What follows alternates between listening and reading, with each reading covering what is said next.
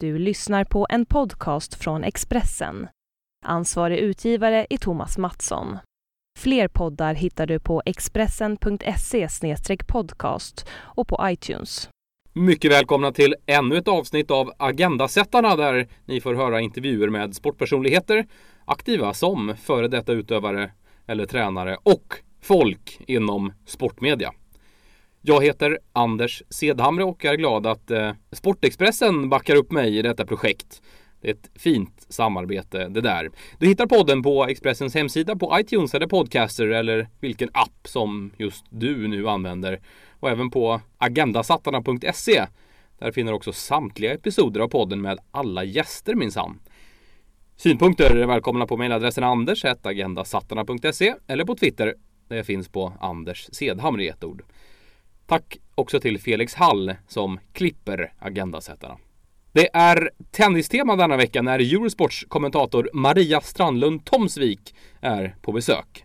Vi pratar om tennisen i stort och smått, om framtiden i svensk tennis, kommenteringsteknik och vikten av att vara tyst. Här är ett budskap från min sponsor NordicBet. Mellan den 1 och den 8 juni spelas fotbolls-VM för nationslösa lag i Sverige faktiskt, närmare bestämt i Östersund. NordicBet står som sponsor för CONIFA, alltså paraplyorganisationen för de nationslösa lagen och samelandslaget Sápmi. I samband med detta har NordicBet tagit fram webbserien New Heroes där man i 12 avsnitt får följa de deltagande lagen med deras spelare, ledare och fans. Kolla in hashtaggen New Heroes eller följ det hela på newheroes.nordicbet.com samt på expressen.se. Här är Maria Strandlund Tomsvik.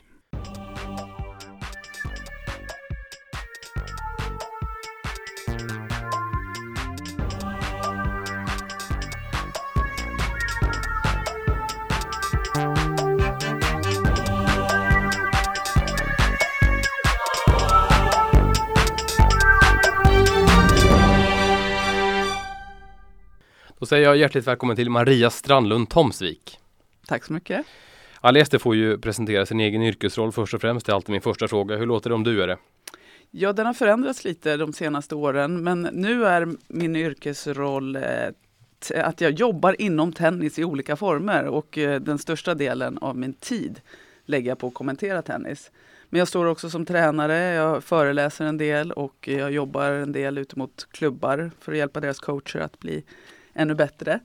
Så jag gör många olika saker inom tennis. Och tidigare har jag jobbat med landslagsuppdrag i många år. Vad är roligast av de där grejerna du nämnde där? Jag tycker att just mixen är väldigt kul. Och det har jag tyckt i hela mitt liv. Att ha flera olika saker att göra. Nu rör sig alla kring tennis. Men det är väldigt olika form på det. Och det tycker jag är väldigt kul. Har du långa arbetsveckor?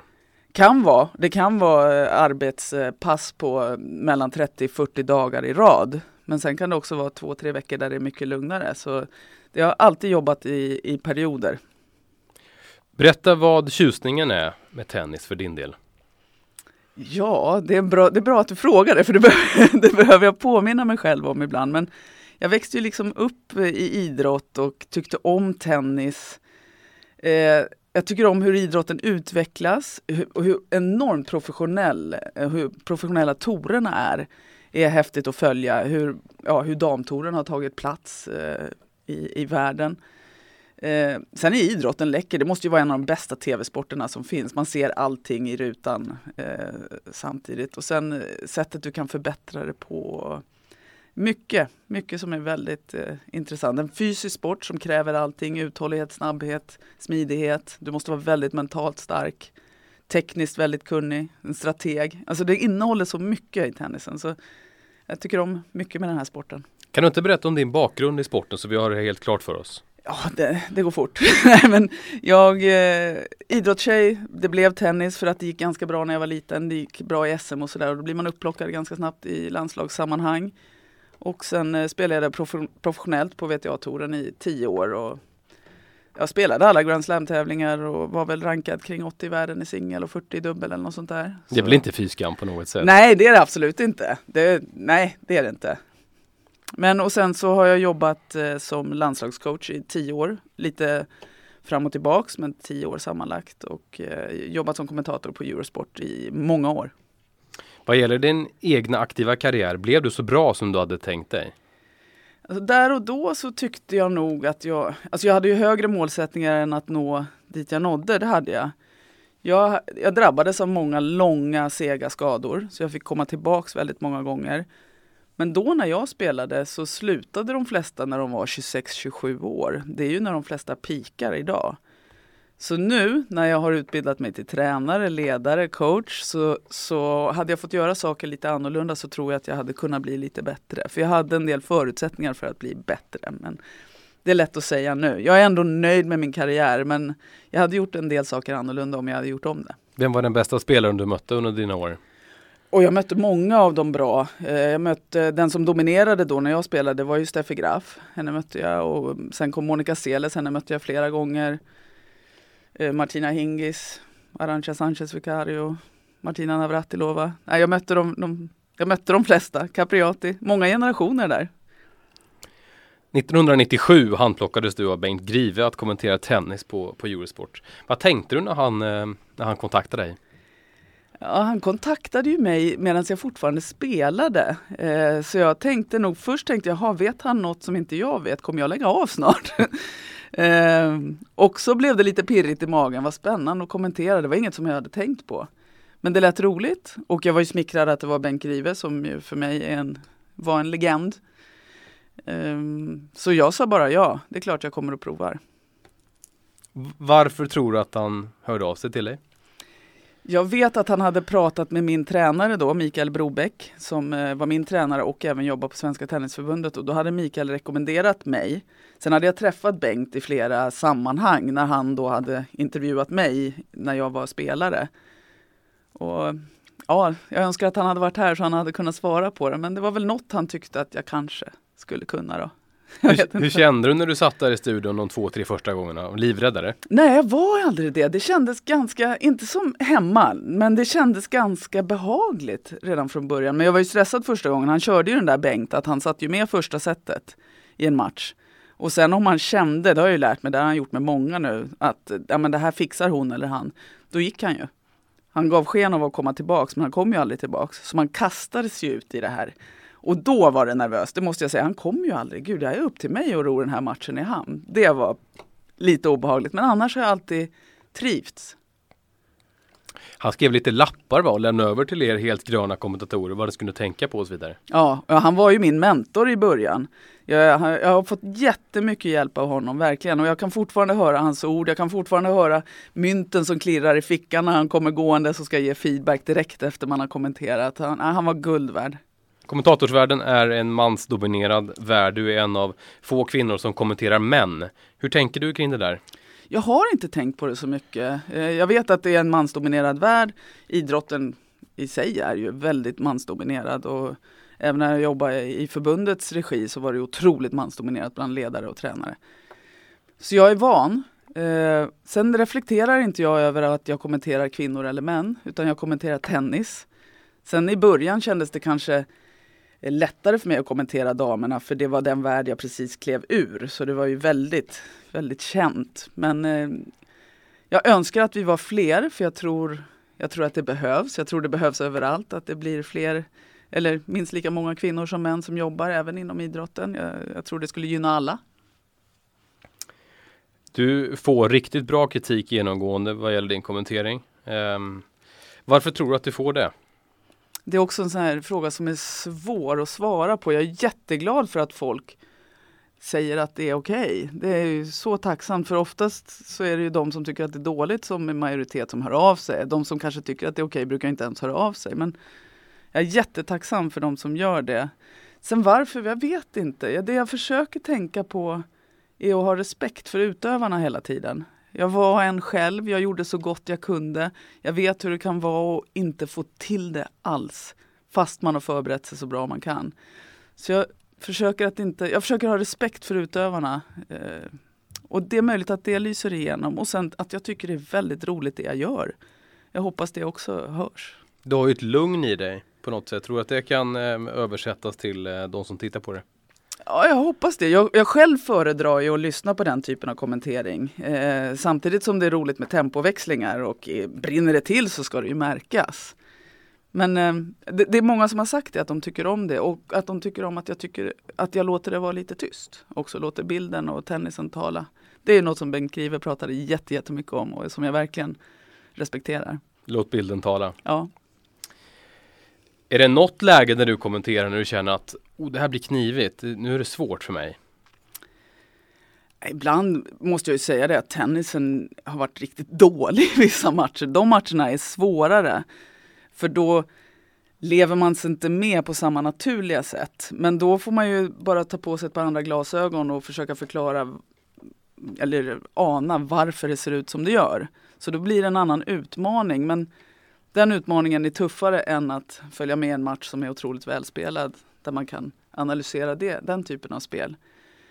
Sen någon gång har jag tyckt, men jag tycker ändå jag har verkligen fokuserat på att skilja på det. Men när man har brytt sig väldigt mycket om en spelare som till exempel Sofia Arvidsson eller Johanna Larsson, när vi har visat dem som två spelare som jag har jobbat väldigt nära. När man har brytt sig mycket, då får jag ju skärpa mig för att vara en kommentator. Har du något exempel på när du känner att det lirar och du är nöjd med din kommentering? Ja, det är svårt att ta vissa exempel, men till exempel nu under de senare åren så har jag ju haft förmånen att kommentera mycket tillsammans med Thomas Enqvist under senare delen av Grand Slam-turneringarna. Och det trivs jag väldigt, väldigt bra med. Jag trivs med Thomas, jag gillar hans kunnande och hans sätt att förklara saker och det är väldigt roligt att sitta tillsammans, att diskutera och tycka. Då har det känts väldigt bra och vi har varit på plats flera gånger under franska mästerskapen och sett väldigt bra tennis. Och då har det varit roligt och det är nästan att man går ur studion och har glömt vad som har hänt för man har varit så i det. Då känns det väldigt bra och den respons vi har fått efter några av våra matcher vi har kommenterat har också oftast varit positiv. Så då har det flyttat på väldigt, väldigt bra tycker jag. Är det alltid roligare att kommentera med någon tycker du? Om det funkar. Och just med Thomas trivs jag väldigt, väldigt bra. Annars är jag så van nu vid att kommentera själv. Så då bygger man ju upp en match lite så som man själv vill i sin egen takt. Man kan vara tyst exakt när man själv vill och prata på lite mer och sådär. Så det är på ett sätt lättare att vara själv. Men mycket roligare att vara två. Har Thomas Enqvist ett bra tennisöga? Oh ja, han är fenomenal. Han är riktigt, riktigt bra. Och väldigt sympatisk i sitt sätt att prata tennis tycker jag.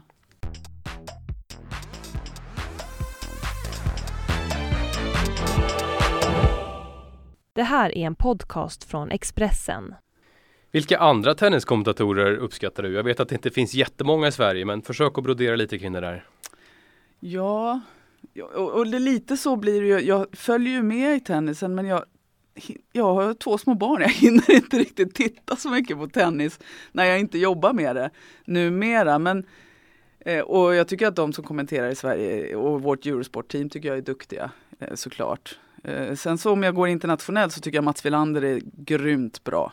Väldigt, väldigt bra. Han kommenterar ju åt Eurosport på engelska då och har ju sina program som han gör hur bra som helst. Jag tycker nästan han är bättre på engelska än svenska.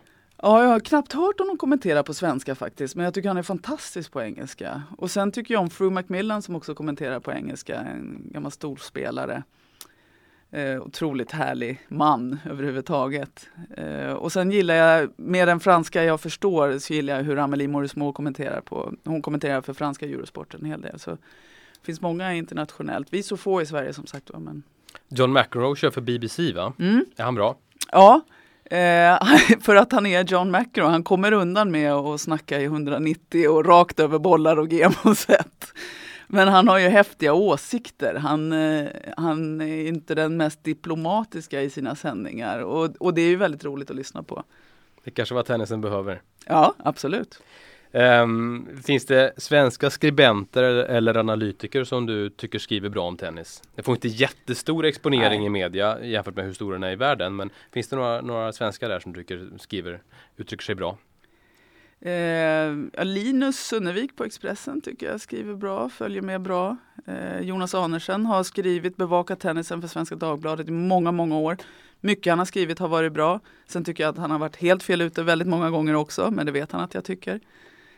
Men jag tycker ju om att någon bevakar tennisen. Att tennisen får utrymme i media känns ju viktigt, även i motgång. Det känns som ni känner varandra allihop i tenniscommunity. Ni är hej och du allihop. Det blir ju lite så. Det är ju ingen jättestor värld. Så jo, alla känner ju till varandra. Sen är det ju klickar som umgås mer eller mindre såklart. Mm. Lyssnar du på negativ kritik från dina tittare? Ja, det gör jag. Absolut. Och tycker jag att det finns substans i det så försöker jag verkligen göra någonting åt det.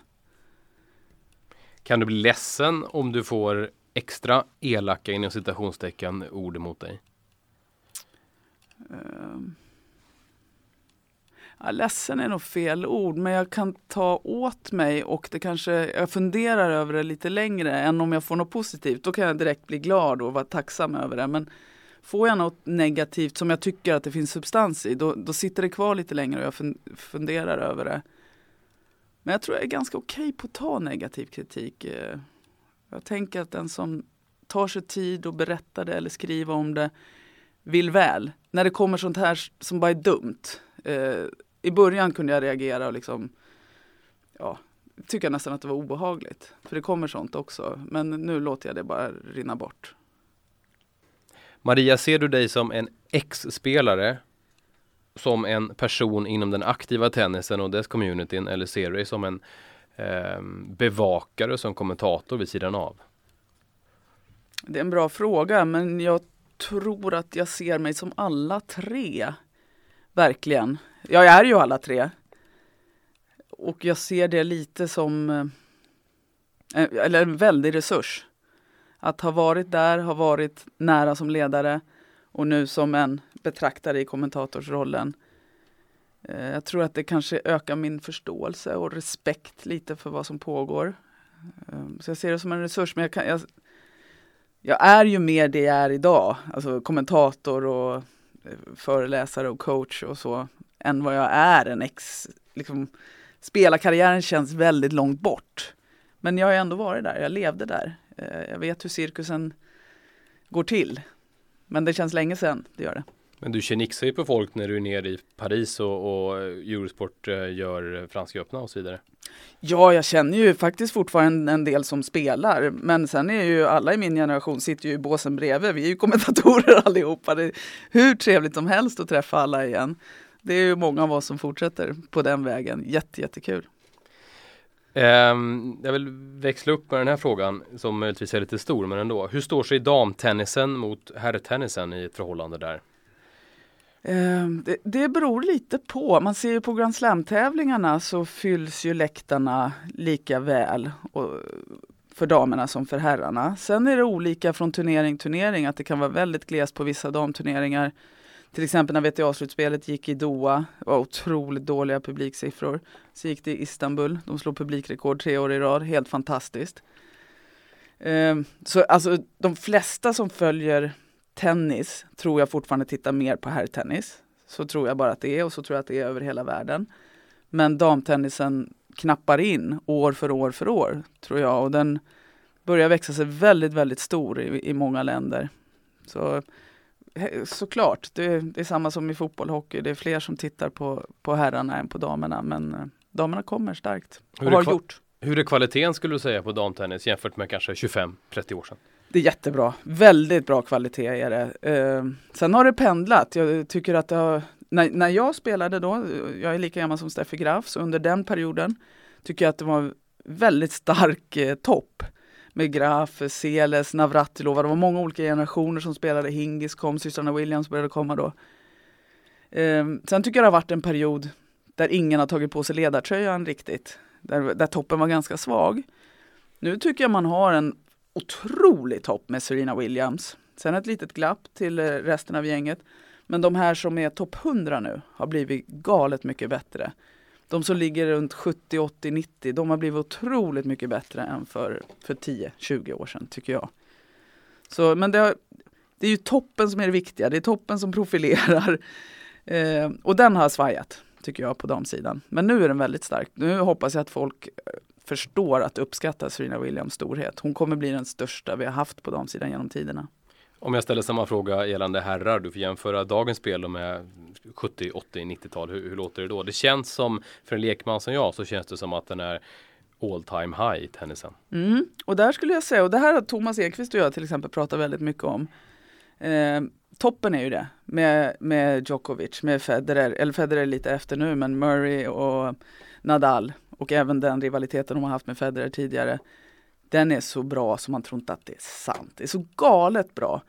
Men sen är det många som hävdar att snäppet efter där, det är till och med lite svagare än det kanske var för 10-20 år sedan. När man såg jämnheten på vilka som tog Grand Slam-titlarna, gick väldigt långt till Grand Slam-titlarna. Så jag tycker många av killarna också som har levt där hävdar att topp 3, topp 4, absolut. Jag har aldrig varit med om något liknande.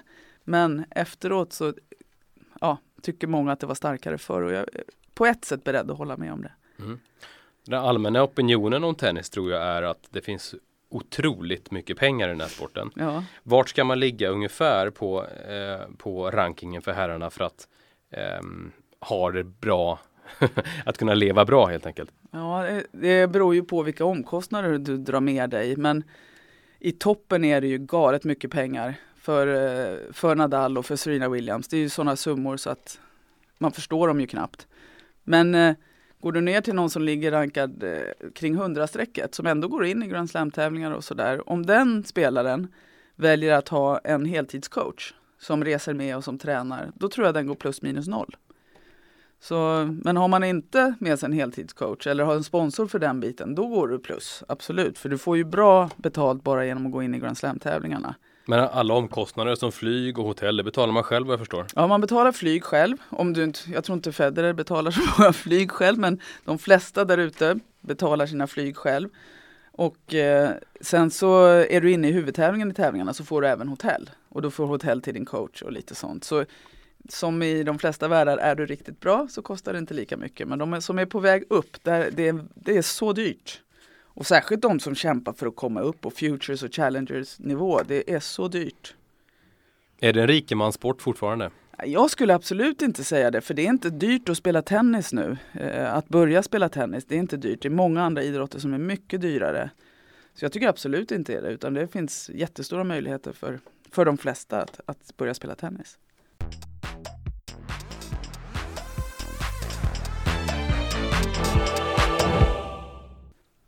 Vilka är topp 5 i svensk tennis någonsin på herrsidan tycker du? Ja, det är väldigt svårt att svara på. Topp 3 tycker jag inte är svårt, för det är Björn Borg, Mats Wilander, Stefan Edberg. Och sen så beror det ju på... I den ordningen? Ja, i min värld. Och det är bara för att Wilander har vunnit en Grand Slam-titel mer än Edberg. Sen har Edberg varit världsetta i både singel och dubbel. Och det är väldigt svårt. Men jag gjorde en sån här lista till Courtside-programmet, ett webb-tv-program som vi gör. Och då satte jag honom före, men med liten marginal. Sen beror det på hur man väger alla Grand Slam-titlar och så. För jag tycker... Ja, Thomas Johansson har vunnit Grand Slam-titel, så han tillhör ju en av de största, och Robin Söderling med finaler i franska. Men sen har man även Jonas Björkman som har vunnit 3 miljoner dubbeltitlar, och Anders Järryd lika så. De är också väldigt, väldigt stora. Thomas Enqvist, jättestor spel. Så det är många, det är svårt där, men topp 3 tycker jag är solklar. Men sen är det många som slåss om 4:e och 5:e plats. Hur mår svensk tennis idag tycker du? Ja, den är sargad, men på väg upp skulle jag säga. Alla förstår ju att resultaten går ju inte att jämföra med hur det var på 80 och början av 90-talet. Det är ju en annan värld. Men fördelen med att det har gått tyngre resultatmässigt är att fler har börjat ta egna ansvar. Man försöker göra någonting åt det. Och det tycker jag folk har slutat skylla ifrån sig mer och mer, utan tar eget ansvar över att försöka förbättra situationen. Men sen dess har också konkurrensen i världen förändrats totalt. Jag skulle säga särskilt på flicksidan, det kanske är likadant på pojksidan, men på flicksidan så är våra konkurrenter nu de som vars föräldrar eller tränare uppmuntrar sina barn att inte gå i skolan. Alltså de kanske tar dem ur skolan när de är 9, 10, 11 år och tränar på en akademi fulltid med kanske homeschooling, och det är de vi tampas med. Så ofta har de sånt otroligt försprång när man är 15, 16, 17, när det ska börja hända någonting internationellt, så är vi så långt efter i och med att vi går i skolan här hemma, vilket jag tycker vi ska. Så konkurrensen är ju det är en annan värld jämfört med då. Så man får också förstå hur kartan ser ut. Liksom. Men det händer bra grejer och folk förstår att ett jobb måste göras tidigt. Och det finns flera bra platser och bra tränare i Sverige, så det kommer att komma flera bra spelare. Men att uppleva det vi gjorde då på 80-talet, det tror jag inte vi kommer att uppleva igen. Nej, men exakt, 70, 80 och i viss del 90-talet, då är tennisen nästan en nationalsport i Sverige. Ja. Vad var det som hände? Är det Björn Borg-faktorn här? Eller varför var vi så duktiga? Ja, jag tror det. Björn Borg-faktorn, det var väldigt få idrotter som visades på tv. Det var tennis man såg och så några sporter till. Och han var så fantastisk och framgångsrik. Så alla började ju spela tennis och så rullade det på. Talangerna valde tennis. Talangerna spårade varann, gjorde varandra bättre. Så det var ju bara ett lämmeltåg där ute. Och framgång födde framgång och motgång födde motgång. Och nu de senare åren har det tyvärr varit det senare. Men det var ju fantastiska tider och vi ska vara glada över det där. Vi ska vara tacksamma över det. Det ska inte vara ett ok. Tror du att tiden när tennis är nationalsport är förbi? Ja, jag ser det är väldigt svårt för tennisen att konkurrera med fotboll och hockey. Tror inte du det? Om jag ska svara på en fråga i den här podden efter 100 program så ja, jag tror att det kan bli svårt för tennisen att komma tillbaka. Det är synd för det är en sympatisk och fin sport. Ja, jag älskar ju tennis och skulle inte vilja någonting annat. Men jag tror att i så fall kommer det dröja. Jag tror inte jag får uppleva det under min livstid. Vad säger de bröderna Ymer då, som det både skrivs och tisslas och tasslas om? Jag är jättepositiv till dem. Jag gillar dem jättemycket och jag tror mycket på dem. Och de har ett bra upplägg. De jobbar med Good to Great-akademin. Där de är väldigt duktiga. Och de är ambitiösa. Håller de sig bara skadefria så tror jag att de kommer bli riktigt, riktigt bra. Men att de ska bli topp 10, det är omöjligt att säga. Blir de topp 100, topp 50 så är det ju fantastiskt bra. Det är ju långt ifrån vad vi har idag. Fidde Rosengren är numera förbundskapten för herrarna i tennis. Vad tror du om den konstellationen? Vad kan han göra? Det jag tycker är bra att Fidde kom in i förbundet, för Fidde var otroligt kritisk mot Svenska Tennisförbundet när han jobbade som privatcoach. Och jag tror att många är väldigt kritiska mot Svenska Tennisförbundet tills de börjar jobba där och förstår att det faktiskt görs mycket som är bra. Fidde har mycket erfarenhet, han är tuff. Det tror jag är väldigt bra egenskaper. Sen kan inte jag uttala mig hur han kommer påverka de här killarna som han nu jobbar med. Men han kommer ju dela med sig av det han verkligen tror på. Sen tror jag det är viktigt att man förstår att varje individ är en individ och att man jobbar också på individuell basis. Där vet jag inte vad han gör, men det är bra att han hoppar på tåget istället för att stå vid sidan om och tycka. Jättebra. Ja, är han viktig för svensk tennis? Ja, jag tror han är jätteviktig för svensk tennis. Och jag hoppas ju att förbund, klubbar, regioner, akademier, alla kan dra åt samma håll. Och när det verkligen händer genuint, då kan det bli mycket kraft i tennis i Sverige. Du själv var kapten för Fed Cup-laget, som är den kvinnliga varianten av Davis Cup. Men valde att stiga av. Hur kommer det sig att du gjorde det? Det var främst av privata skäl. Jag hade varit Fed Cup-kapten i 10 år sammanlagt, med en paus på 4 år i mitten där. Och vi var i ett läge där vi hade chans att gå upp i den absolut högsta divisionen. Men vi fick sjukdom i familjen.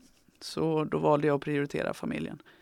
Och det var, alltså det är ett enkelt beslut. Familjen är ju viktigast såklart. Men det var också ett känslomässigt beslut. För Fed Cup har verkligen satt sig i mitt hjärta. Så jag saknar fortfarande tjejerna. Men de har jag ju en relation till ändå. Kan du komma tillbaka i framtiden, tror du? Ja, inget är väl omöjligt. Jag kom ju tillbaka en gång förut, men ja, vi får se hur det ser ut. Jag håller en god relation med tjejerna och tänker mycket på dem och följer dem. Så mitt engagemang finns ju kvar, men jag är fortfarande i en fas där jag behövs mer i min familj. Tidigare i år hoppade Jonas Björkman och Thomas Johansson, som vi talar precis om, som är stora i svensk tennis, av direktörskapet på Stockholm Open, som är en av Sveriges 2 ATP-tävlingar. Robin Söderling tog över. Vad tror du han kan göra? Det är också ett stort namn. Verkligen ett stort namn och ett namn som vi hoppas få se på touren igen. Och han säger ju själv att han hoppas ju på att komma tillbaks, även om han inte sätter någon press på sig själv att göra det längre. Kanon att han får vara involverad i Stockholm Open som sportchef för att locka dit bra spelare, använda sitt kontaktnät. Suveränt, jag tänker både för hans skull och för turneringens skull. Sen säger han ju själv att han hoppas ju att han kommer kunna kombinera det med att spela. Det vore ju en dröm. Nej men suveränt, det är viktigt att de här stora spelarna är kvar inom tennisen även om nu hans karriär skulle vara över. På samma sätt som Jonas och Thomas var jätteviktiga för turneringen. Nu väljer de att gå vidare inom tennisens värld i någon form. Så det är lite det jag var inne på tidigare, att man inte står vid sidan om och tycker, utan man försöker gå in och påverka där man kan. Och det tycker jag är jättebra att Robin gör. Som sportchef för Stockholm Open, som Robin är nu då, måste man vara ett sånt stort namn för att locka till sig stjärnorna, eller kan jag vara det om jag är en härlig marknadsperson? Du skulle säkert fixa det, Anders. Du skulle säkert göra det utmärkt. Men jag tror att det hjälper att ha suttit i omklädningsrummet med dem väldigt många gånger och småsnackat. Det öppnar så många dörrar som nästan är omöjligt för dig, trots allt. Är du helt säker på det? Nej, jag är inte det. Men du skulle göra det bra, men jag tror att du har en otrolig fördel om du har varit precis där de andra är. Ja, jag är helt säker på att jag inte skulle kunna klara det. Men det som händer är alltså att Robin ringer Federer och säger, kan du göra mig en tjänst här, kom till Stockholm och spela. I princip. Ja, alltså mer eller mindre är det ju faktiskt så. Björkman och Thomas Johansson fick ju hit Federer på grund av att de har en väldigt bra relation med hans familj. Sen handlar det ju självklart om pengar och ett upplägg som passar, en schemaläggning som passar. Men står han och väljer mellan 2 eller 3 turneringar som spelas den veckan, så självklart, när man är en sån typ som Federer är också, så spelar ju en relation roll. Det kan ju vara det som gör att man väljer Stockholm Open. Men Robins namn är fortfarande kvar där uppe bland herrarna i tennisen. Jo, det tycker jag att det är, men sorgligt nog börjar det försvinna. Varje gång vi är i Paris så påminns vi om det, för han är fortfarande en som har slagit Nadal. Då pratas det om Robin mycket igen. Men han börjar glömmas bort där ute. Inte för det han har gjort, men han börjar glömmas bort som en aktiv spelare. Så jag hoppas för Robins skull, eftersom det är det han vill, att han får chansen att komma tillbaka. Tror du att han kommer tillbaka? Jag vill välja att tro det så länge han själv säger att han vill. Och han har ju ett tillstånd som ska bli bättre. Det har han ju fått läkarens ord på, att han kommer bli bra. Men går det 3 år till så tror jag ju inte det. Jag tror att det ska ske nu under det här eller nästa år. Han har ju familj nu också. Ja, han har familj. Och han har andra aktiviteter nu som Stockholm Open, och han jobbar med sina tennisbollar som han marknadsför ganska kraftigt.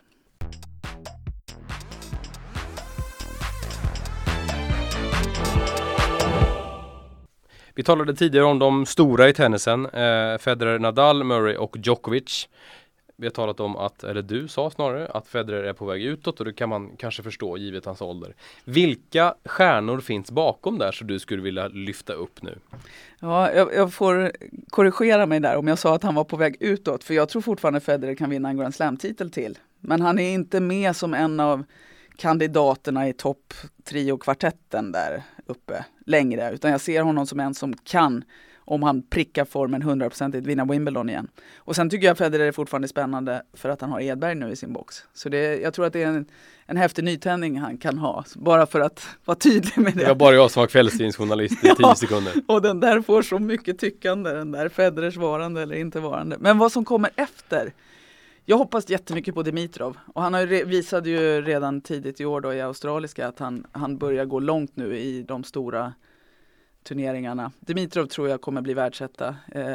Raonic tror jag kommer bli bra. Jag ser honom inte som världsetta riktigt, men han kommer vara där uppe och tampas. Vad snackar vi för tidsperiod nu? Alltså Dimitrov, han kan väl bara vänta på att de stora kliver av nästan, så tror jag att det är han som fyller på. Men jag tror ju Nadal och Djokovic särskilt, de har nog många år kvar där, och jag har svårt att se att han går förbi dem inom 2-3 år. Det är väldigt svårt att se, men Djokovic gjorde ju det med Federer och Nadal. Han låg ju där precis efter, och sen kom han och gick förbi och var outstanding där ett tag, så allt kan ju hända. Men det är Dimitrov jag tror mest på. När det talas om de moderna stora tennisspelarna, när en genomsnittlig person som jag läser om detta, så är det Pete Sampras och Roger Federer som växer fram då. Vart kommer du att vilja placera Djokovic och Nadal, tror du, om allt går som det ska?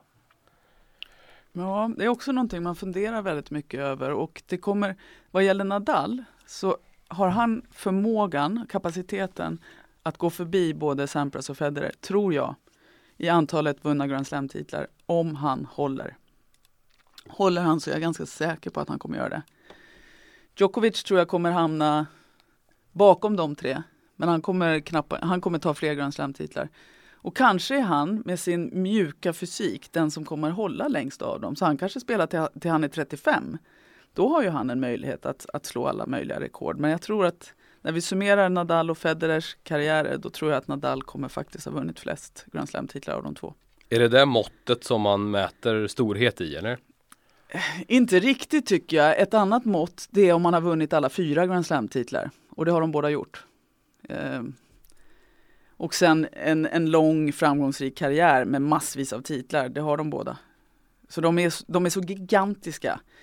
Men håller Nadals krav, han spelar ju så slitsam tennis, men håller han så tror jag han kommer gå förbi. Spelar in att Federer är så otroligt sympatisk och kan flirta med publiken. Vad gäller hans storhet, tror du? Han är ju så otroligt omtyckt, Federer. Det finns ju liksom ingen som inte gillar Federer.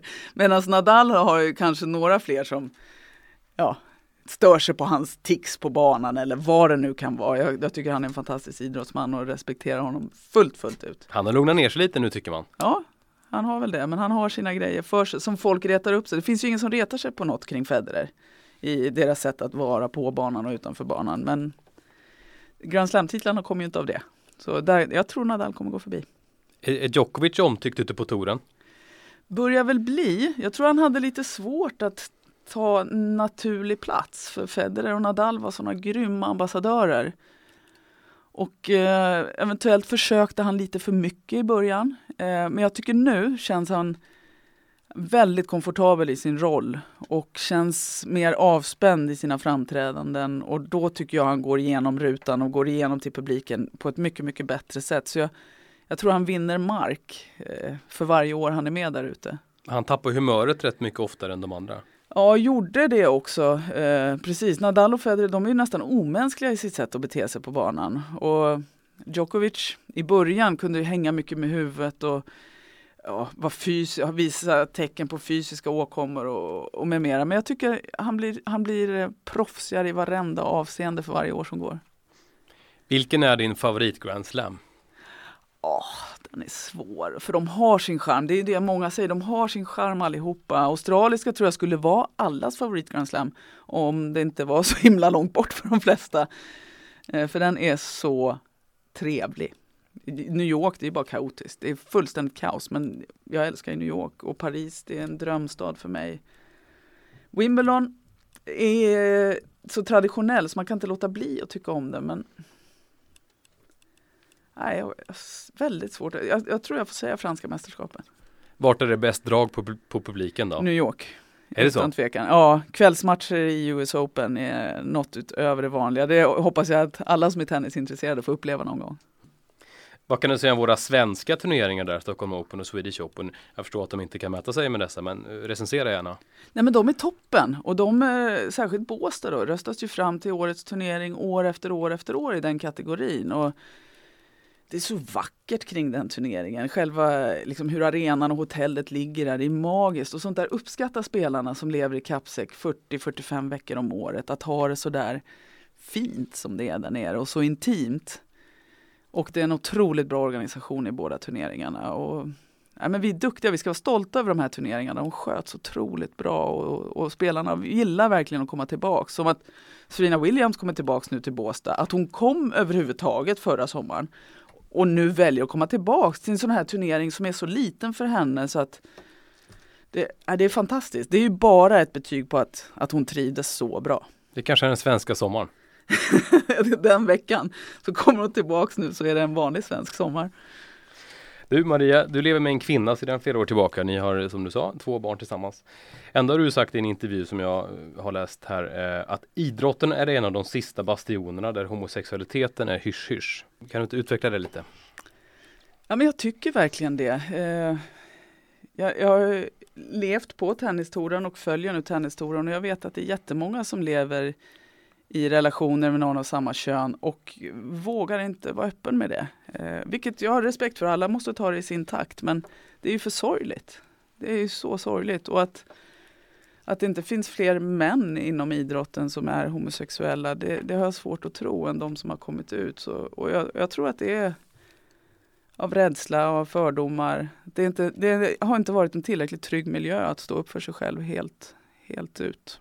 I tennisen i synnerhet eller? Det vet jag inte. Jag kan inte de andra idrotternas kultur så som jag kan tennisen. Men jag vet att många känner sig inte trygga att stå upp för sig själv helt och hållet. Det är jättesorgligt.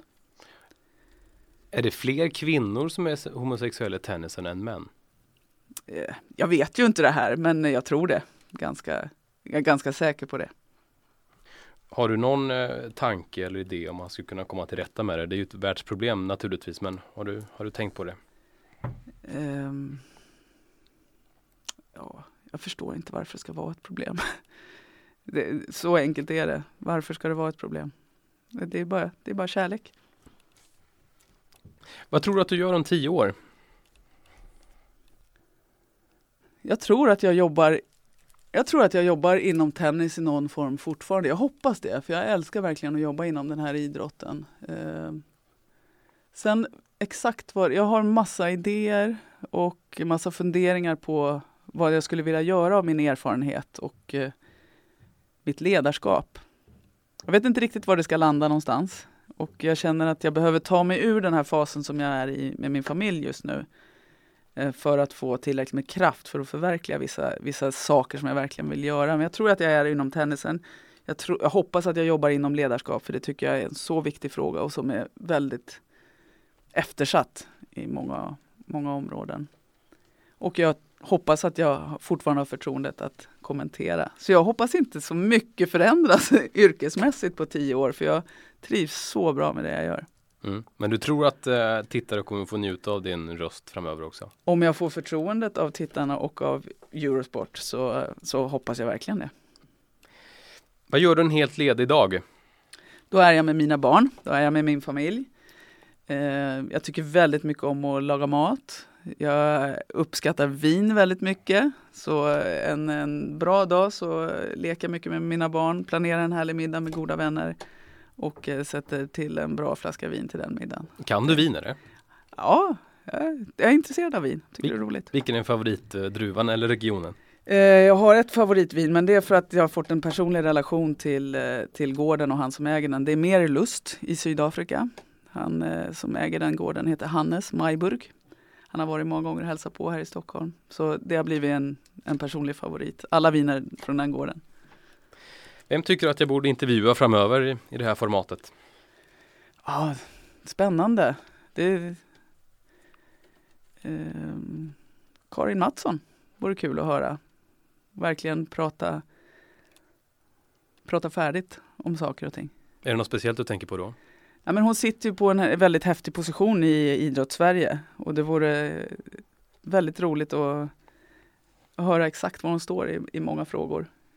Jag vet att det är mycket politik på den nivån där hon är, men att ha en personlig intervju med henne, det skulle jag gärna lyssna på. 45 minuters idrottspolitik. Eller personlig intervju med Karin Mattsson. Sista frågan lyder som följer, det har jag med namnet på den här podden. På vilket vis sätter du agendan i Sportsverige eller Tennis-Sverige? Jag hoppas att de spelare jag har jobbat med upplever att det finns ett förtroende mellan oss som fortsätter efter karriären. Det är något som jag värdesätter väldigt mycket. Sen hoppas jag att jag får fler att uppskatta tennis i tv-rutan också. Lycka till med det. Tack så mycket. Tusen tack för att du ställde upp, Maria. Tack, det var jättekul.